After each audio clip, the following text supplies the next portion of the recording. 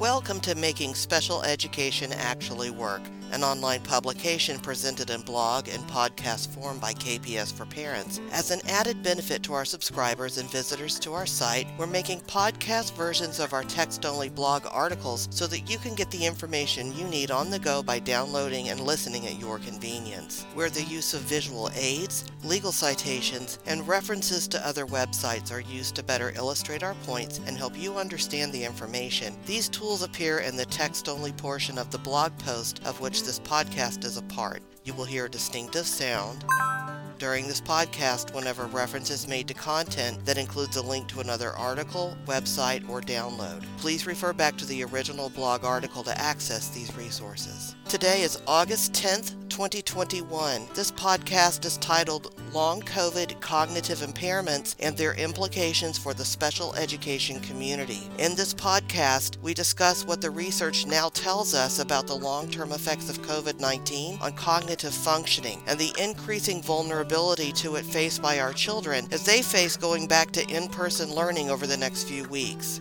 On July 22, 2021, The Lancet published an article by Adam Hampshire et al., in which the findings reported that COVID-19 causes long-term cognitive impairments among many of those who have been ill with it, particularly those who have been hospitalized with severe forms of the illness and those diagnosed with COVID-19 but not hospitalized. I won't rehash the entire article here. Follow the link to read it for the details. In today's post and podcast, I'm summarizing the findings of this body of research and discussing their implications for the special education community. First, let's look at what the cognitive impairments caused by COVID-19 can look like, and then we'll talk about what this means for the special education community. This research by Hampshire and his team specifically found the results of this study accord with reports of long COVID cognitive symptoms that persist into the early chronic phase. They should act as a clarion call for further research with longitudinal and neuroimaging cohorts to plot recovery trajectories and identify the biological basis of cognitive deficits in SARS-CoV-2 survivors. So basically, there is evidence to support that if a person gets sick with COVID-19, they can experience cognitive impairments that last a long time, perhaps permanently, and further research is needed to understand the long-term consequences of millions of Americans having their cognitive functioning reduced by COVID-19. For our kids about to go back to in-person learning, the questions become about whether they will end up subjects in that research after getting COVID-19 and experiencing cognitive impairments, and what will be done to benefit them if they are affected in such a way. The symptoms specifically were reported by Hampshire and his team as colloquial reports of brain fog, low energy, problems concentrating, disorientation, and difficulty finding the right words. Further, there is evidence that COVID-19 patients can develop a range of neurological complications, including those arising from stroke, encephalopathies, inflammatory syndrome, microbleeds, and autoimmune responses, any of which can cause brain damage or impairment.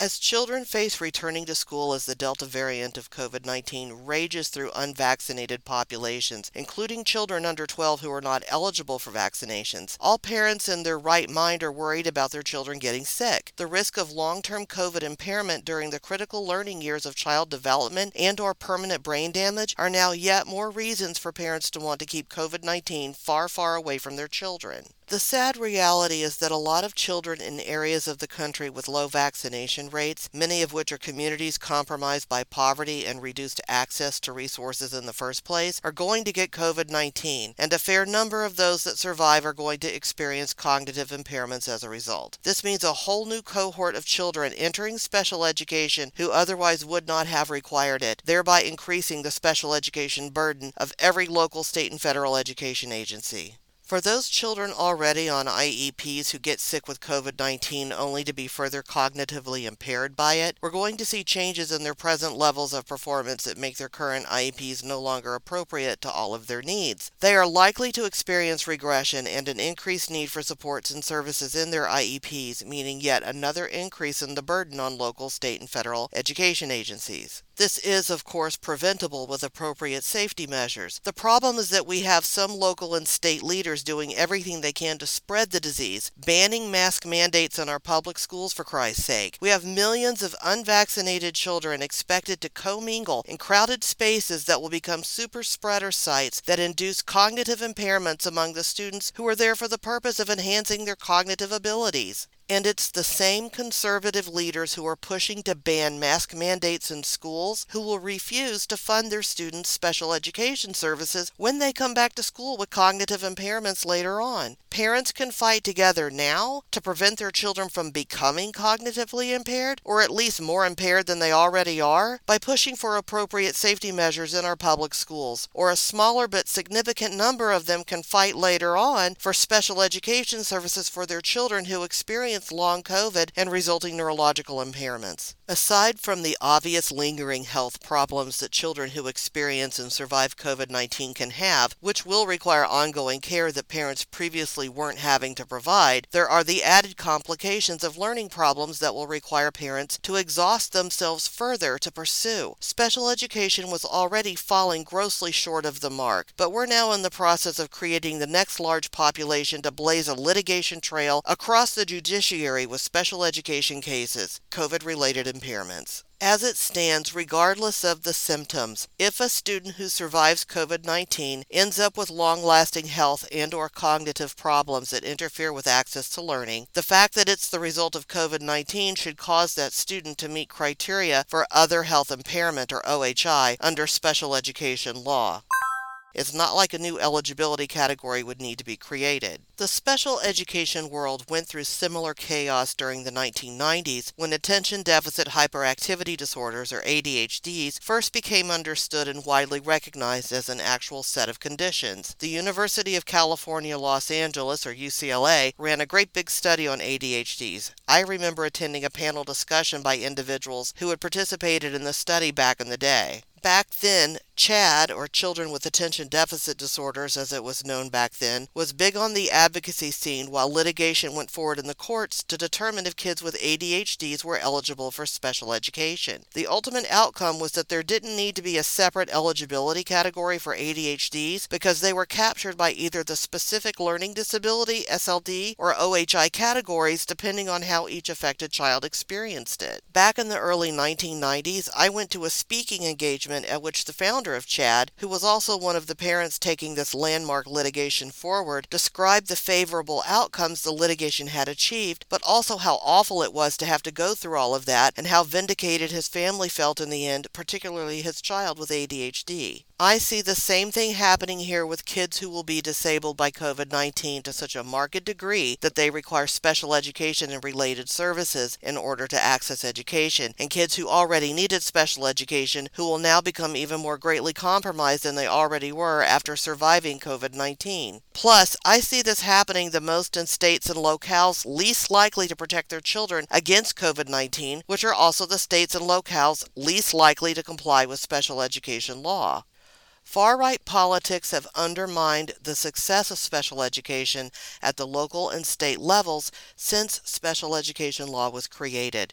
In fact, the laws that protect our children with special needs were created in response to these far-right political efforts to deny them access to education. The situation has literally become life with permanent disability or death for far too many of our children, and still the public scrutiny on the right-wing fuckery that goes on in public education has not become intense enough to change the broken system. How much more broken will the system become when it has killed a percentage of its students and permanently disabled yet another percentage who will now require special education when they didn't before, or who will now need more intensive special education above and beyond what they were previously getting? At what point in the future will all of the associated costs created by neglecting our kids now finally matter enough for the tax-fattened hyenas that are undermining public education from within to realize it's in their best political interest to actually protect and educate their students? Political extremism in any form will derail the most sensibly created system, but public education was not sensibly created for the present times, and the political extremism has always been part of it. Many have the misconception that public education stopped serving as an arm of the patriarchy hierarchy once it became a female-dominated profession. But there is nothing professional about a bunch of Karens sitting around the table passing judgment over a single low-income mom of color with a kid who has a mental health disorder and related behavior problems instead of helping her and her child.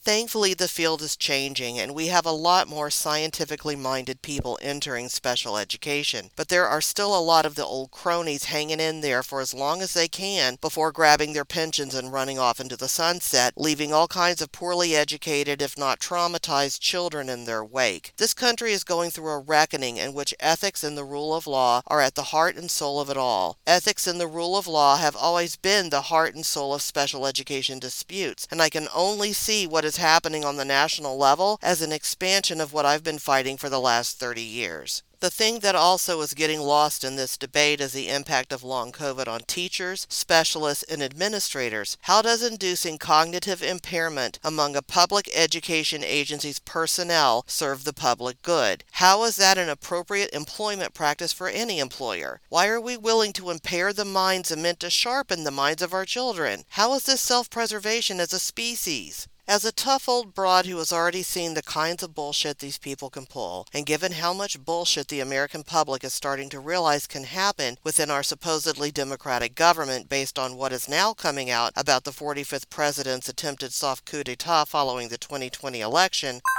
I don't think I'm being hyperbolic or alarmist when I point out the travesty we're creating for ourselves in increased special education expenditures by failing to prevent childhood cognitive impairments as a result of long COVID. I'm hoping this message isn't falling on deaf ears. Thank you for listening to the podcast version of Long COVID Cognitive Impairments and Their Implications for the Special Education Community. KPS for Parents reminds its listeners that knowledge powers solutions for parents, and all eligible children, regardless of disability, are entitled to a free and appropriate public education. If you're a parent, education professional, or concerned taxpayer and have questions or comments about special education-related matters, please email us at info@kpsforparents.org or post a comment to our blog. That's info@K as in knowledge, P as in powers, S as in solutions, the number 4, parents, PARENTS.org. We hope you found our information useful and look forward to bringing more useful information to you. Subscribe to our feed to make sure that you receive the latest information from Making Special Education Actually Work, an online publication of KPS for Parents. Find us online at kpsforparents.org. KPS for Parents is a nonprofit lay advocacy organization. The information provided by KPS for Parents in Making Special Education Actually Work is based on the professional experiences and opinions of KPS for Parents lay advocates and should not be construed as formal legal advice. If you require formal legal advice, please seek the counsel of a qualified attorney.